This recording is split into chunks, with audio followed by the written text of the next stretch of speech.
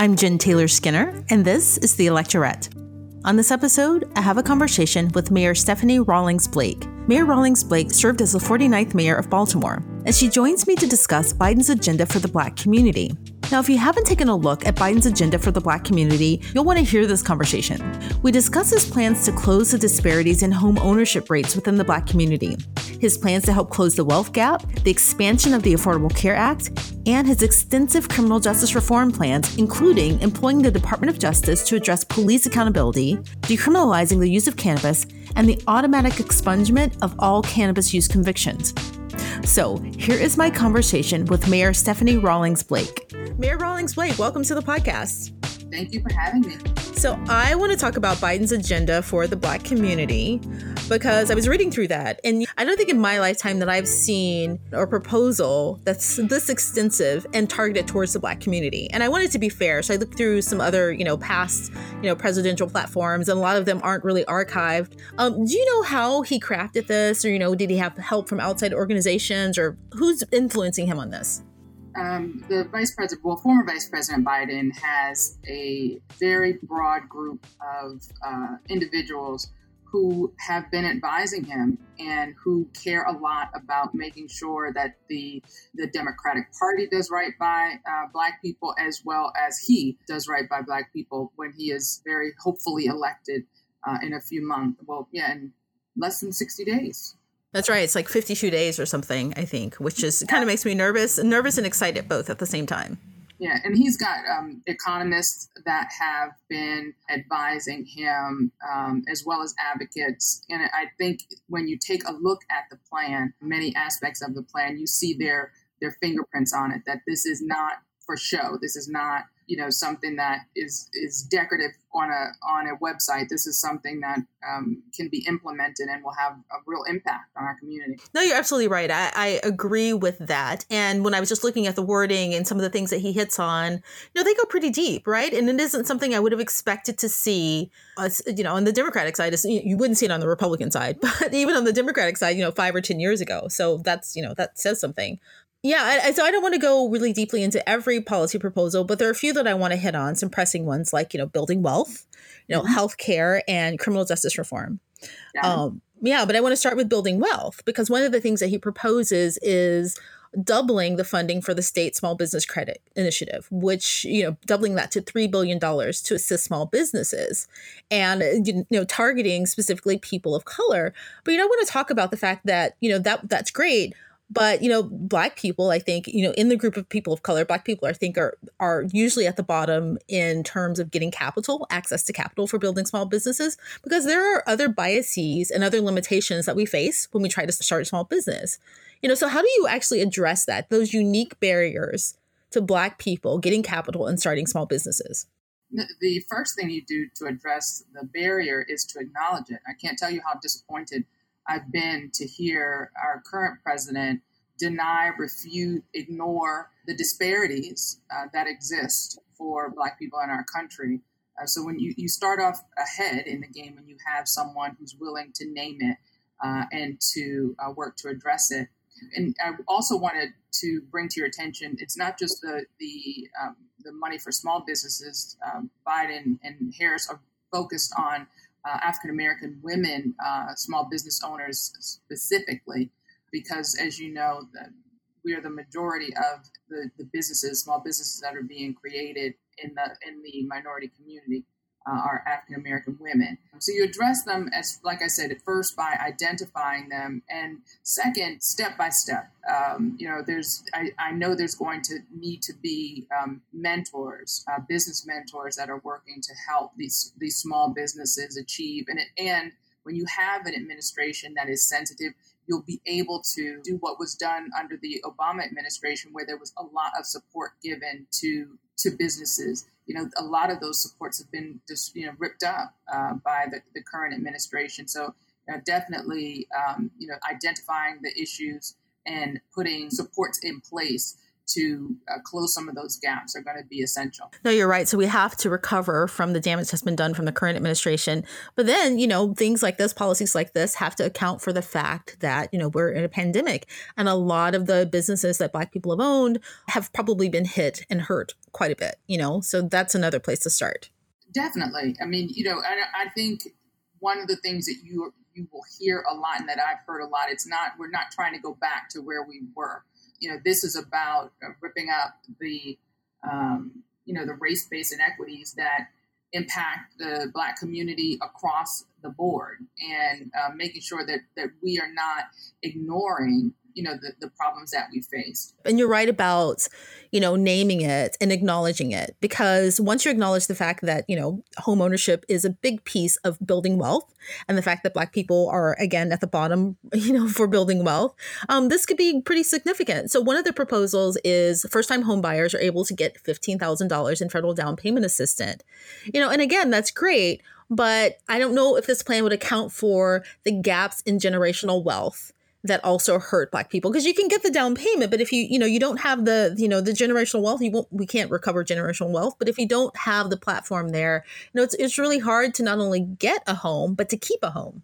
It's definitely hard to keep a home, especially when you're fighting, as I said before, across so many across the spectrum. So one of the things that the Biden-Harris team is talking about is definitely increasing access to home ownership, but also increasing access to credit and fighting for equal pay for Black workers. It's hard to keep up when you're working as hard or harder than your peers and aren't getting compensated for it. So I think that's equal pay and labor rights, and to make sure that there's a safe work environment is going to be important. And I think also, when you're talking about staying in the home, you have to have an administration that is sensitive. And I think we have one with Vice President Biden and Senator Harris. They understand the challenges that the Black communities face, and they also understand that this is a starting point. So, as continued barriers come up, I know that we'll have a partner in closing some of those gaps, addressing the problems, and helping people not just to open the door, but to stay in. Around homeownership again, I know that redlining, technically, it isn't legal anymore, but we do know that, again, there are some biases in the system that lead to lower homeownership. How do you even legislate around these individual biases? You legislate around the biases by, again, you have to name it, and then you have to hold people accountable. And one of the parts of the plan is demanding equal access to credit. And you do that by, you can't have progress unless you're measuring it, and making these banks and other lending institutions, holding them accountable for the loans that they're putting out, and making sure that they are giving equal access to the Black community. Yeah, I'm not an expert on redlining and the history of that, but I do know that, when those laws were put out initially, the banks did have a way to get around that, right? Like they just started closing banks in Black neighborhoods, right? Which is why you have these kind of bank deserts in certain neighborhoods. We have bank deserts, we have food deserts, we have a long way to go to strengthen many of our Black communities. But again, as a former mayor, I know what I depended on with the Obama administration. I know how we were able to partner with them on issues that were important. I talked about the food desert. I partnered with the First Lady and with the Obama administration on access to safe, healthy, and affordable food. Why? Because they acknowledge that contributes to health disparities. And the same way with the wealth gap, when you have an administration that's willing to call it out, not to turn a blind eye on privilege, when you have an administration that's willing to work to identify the barriers, we're in such a better position to be able to really address them, whether it's access to the physical banks or access to capital in general. Yeah, so speaking of the Obama administration, I want to talk about healthcare and Obamacare, because I know that something like 3 million Black people gained health insurance under Obamacare. You know, that's a number we don't talk about enough. And I know that Biden wants to, and he talked about this a lot in the debates, he wants to expand on Obamacare. Do you know what that expansion includes? It includes a new public option. And again, our current president, I keep having to make these distinctions, spent an inordinate amount of time during the 16 election talking about how easy it was to provide affordable health care and how as soon as he got into office, he would be able to handle it because no one else has. We have yet to see a health plan from this administration. But what we did see from Vice President Biden when he was vice president, what we see now is someone who's committed to making healthcare work for more Americans. And that is, again, a new public option, reopening Obamacare enrollment that this current administration has closed, broader access to health in general, but also broader access to COVID testing. You can't address the disparities in our community if you're not putting additional or, significantly more resources around testing and treatment for this pandemic that is having a disproportionate impact on our community. And that the Biden plan definitely focuses on making sure that there's more testing in our community and making sure that when there's a vaccine that our community isn't forgotten. You're absolutely right. I mean, the thing about it is that I'm glad that you keep mentioning the current administration, because not only do they not have a healthcare plan, he keeps saying, I'll have one in 2 weeks. I'll have one in 2 weeks. And that's the longest 2 weeks of my lifetime. And that 2 weeks has gone on for years. So not only will you not have a better healthcare plan, he wants to dismantle Obamacare. And I think that's one of the themes that I've seen throughout Biden's plans, is that he's not just saying like, okay, I'm going to recover you from the current administration. He's taking us from where we are, recovering, and then moving us even further along. Right. I mean, you could just restore Obamacare, to the place that it was when Obama left office, or you could expand it. And he's going beyond that. And then he's also looking at best practices around the country to address other health disparities that we have in our community, like infant mortality. California has a really successful approach to reducing maternal mortality, as also with infant mortality. That's something that in 2020 we shouldn't have to worry about. Whether it's safe to have a baby, whether, the bringing a life into this world means risking your life. And for too many African-American women, that's the case. So you talk about not just bringing us back to where we were, but expanding it. When you look for best practices like that around the country, that's how we know that, things will get better and we'll have an opportunity to be healthier under this new administration. Yeah, you're right. Again, I was thinking about California, actually, and I know they do have a good plan. And I read about that earlier in the primaries, and just wondering if that approach would work nationally. But, also I wonder if, Kamala Harris's influence is seen there.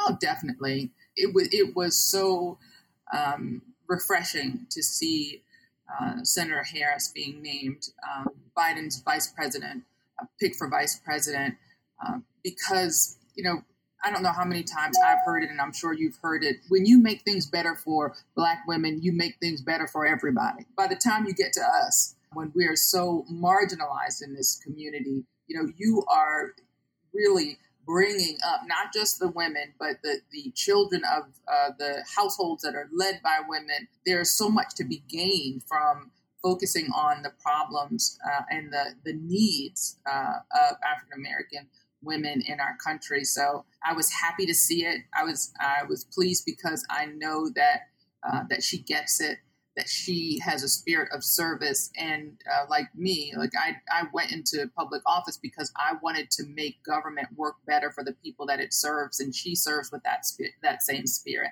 I remember someone saying to me once, I don't remember who said this, but they said that when you give Black women the keys to drive the bus, they don't just drive the bus, they take the whole community with them. Right. Absolutely.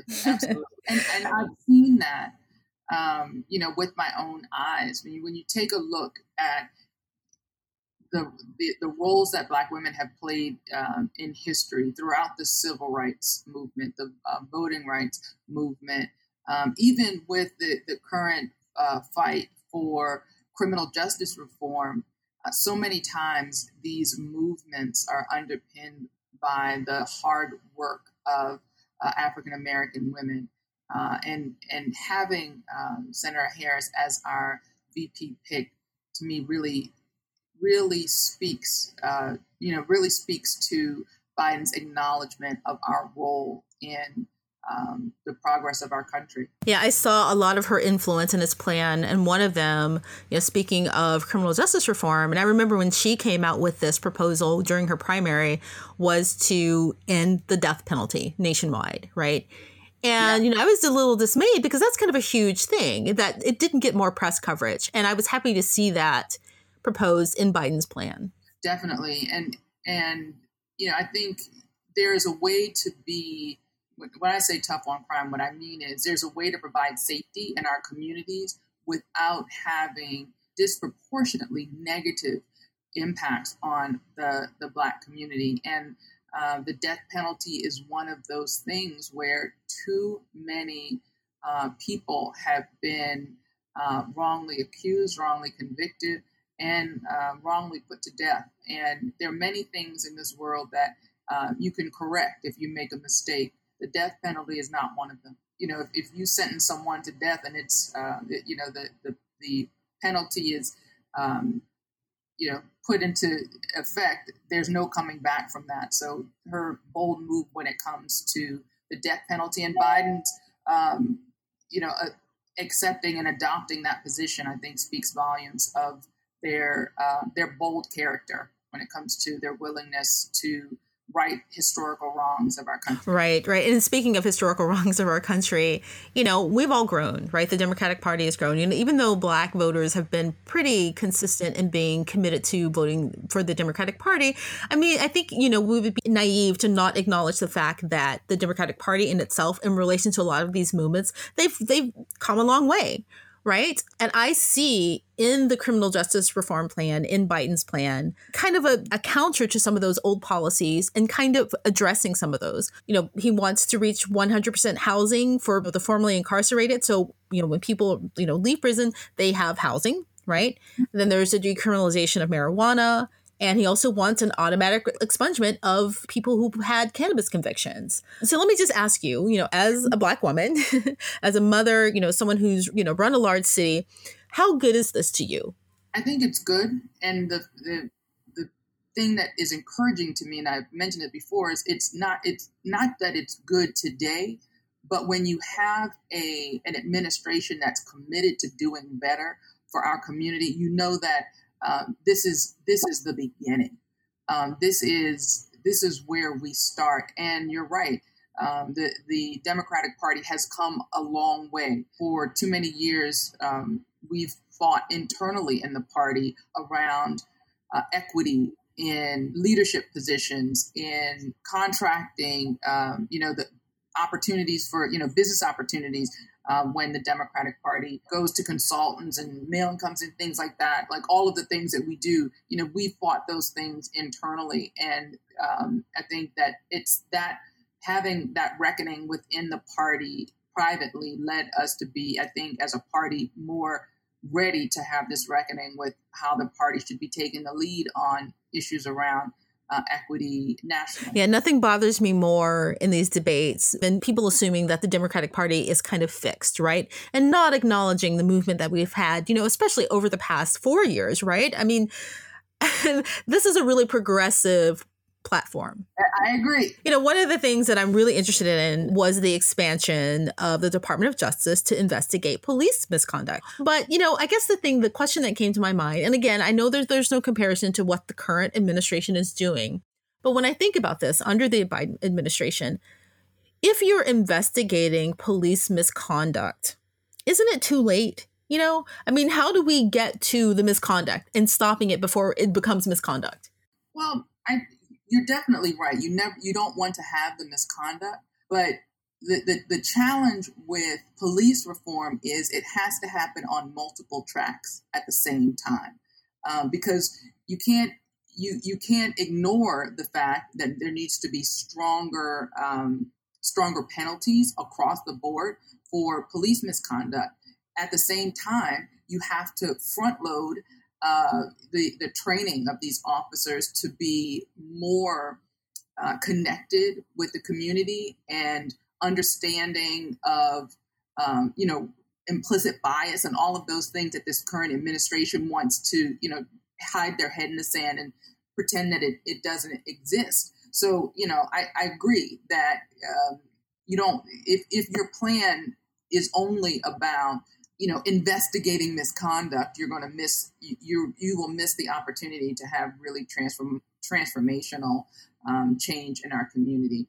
But I will say it should be no surprise to us that we are in the place that we are now when it comes to policing. One of the first things our current president did was basically tell police departments across the country that you will no longer be subject to any new consent decrees, any new enforceable reforms, that basically the Department of Justice is going to turn a blind eye to police misconduct. The president went so far as to say, he'd pay for the defense if you roughed people up when you were arresting someone. So we shouldn't be surprised that we are here now when this president has sent very clear signs that his version of law and order means that that Black citizens' rights will be trampled upon. Yeah. Well, I mean, how do you come in as a new president? And because I think that it's fair to say, and it's hard to make this link, right? But I think it's fair to say that we've seen police departments, some respond to that, people who are inclined to be on that end of misconduct, kind of respond to the fact that they don't have accountability. Like, how do you come in and then work with that? It's not an easy answer. But I know that we definitely won't have a fix when we're ignoring the problem or intentionally turning a blind eye to it. There's so much work that needs to be done in order to have real change. And I saw the beginnings of that, and I was a part of that while I was mayor. We worked on our consent decree. Prior to the consent decree, I was working with the Department of Justice on collaborative reform because, far too often with these consent decrees, the Department of Justice treats the department and the elected officials as adversaries in the process. And that way of thinking really was not in keeping with the times. Across the country, you had mayors like me who understood that their departments had problems and were willing to do what it takes to reform the department. And we were looking for the Department of Justice not to force us to make change, but to help us make change. And as I said, I saw the beginnings of that collaborative reforms as I was mayor, and that was all but abandoned under this new administration. So I am hopeful that the Department of Justice under the Biden-Harris administration will be collaborative with police departments and with the community and with elected officials who sincerely are seeking to right some of these historic wrongs. Right. That's really good to include in the messaging collaboration, because I think what's happening right now is that the other side, this current administration is kind of pushing us against them. That the Biden administration is against police departments and doesn't want police departments, and just trying to amp up the fight. Yeah, and it's really shameful, and it's scary. When I think about, this president who is willing to put his own, not just the entire country at risk, but his own supporters at risk, during this, this COVID crisis. And, he's trying to cause panic in his supporters to create these divisions that are not healthy to our community. Our intelligence community said that one of the most threatening things to our national security is white supremacists, and we have the person in the White House who has cuddled up to white supremacists in his efforts to stay in office, and that is a threat to the health of our country. So we've talked about this earlier, and I know that everyone knows now that the coronavirus and the pandemic has touched Black communities, higher death counts, higher infection rates, the economic fallout, more than other communities, right? And the Latino community is also there. And, we just found out that Trump knew earlier than he let on. He lied to the American public about the dangers of it. And like you just alluded to or said, you didn't allude to it, you said it, he knowingly put people at risk, he had these large rallies, he didn't warn people, and, he even had the State of the Union when he knew. And I've been watching Biden, and he's actually pretty angry about this, as we all should be. And I don't think I've ever seen him this angry about something that this administration's done. Yeah, between his betrayal of veterans and his lying about the coronavirus, I think Biden has every reason to be irate, to be really, really frustrated, angry. All of those things at our current president. And why? Because when you choose a life of public service, it is service. It is not the public serving you. It is you serving the public. And what our current president has done is the ultimate betrayal of public service. He has decided that his version of America first is him first, and then his friends for as long as you're loyal, and then you're kicked to the curb. I just hope and pray that more of the people who have,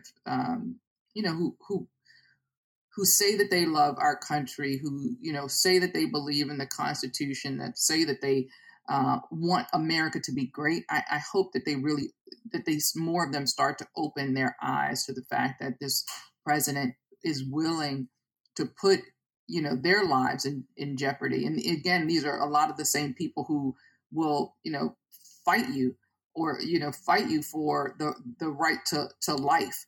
That this president has done everything to show that he does not value life.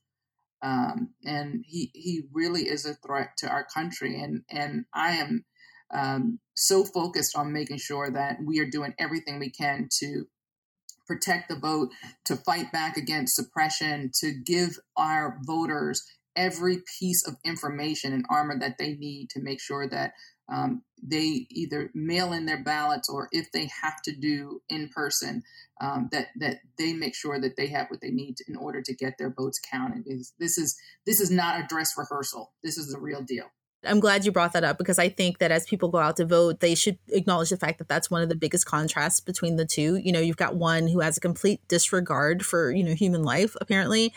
And another, who's, Biden, he continues to show empathy for people. You can see it when he meets with constituents and, his own life, right? He uses his own life to connect with other people. Yeah, it is something to see the stark difference when you have someone who wants to connect and then you have someone that wants to divide. And our country deserves better. So that's why I'm glad I was with you today. Well, thank you so much for joining me. Thank you for taking the time to talk to me and to walk through this plan. Thank you so much. My pleasure. Take care.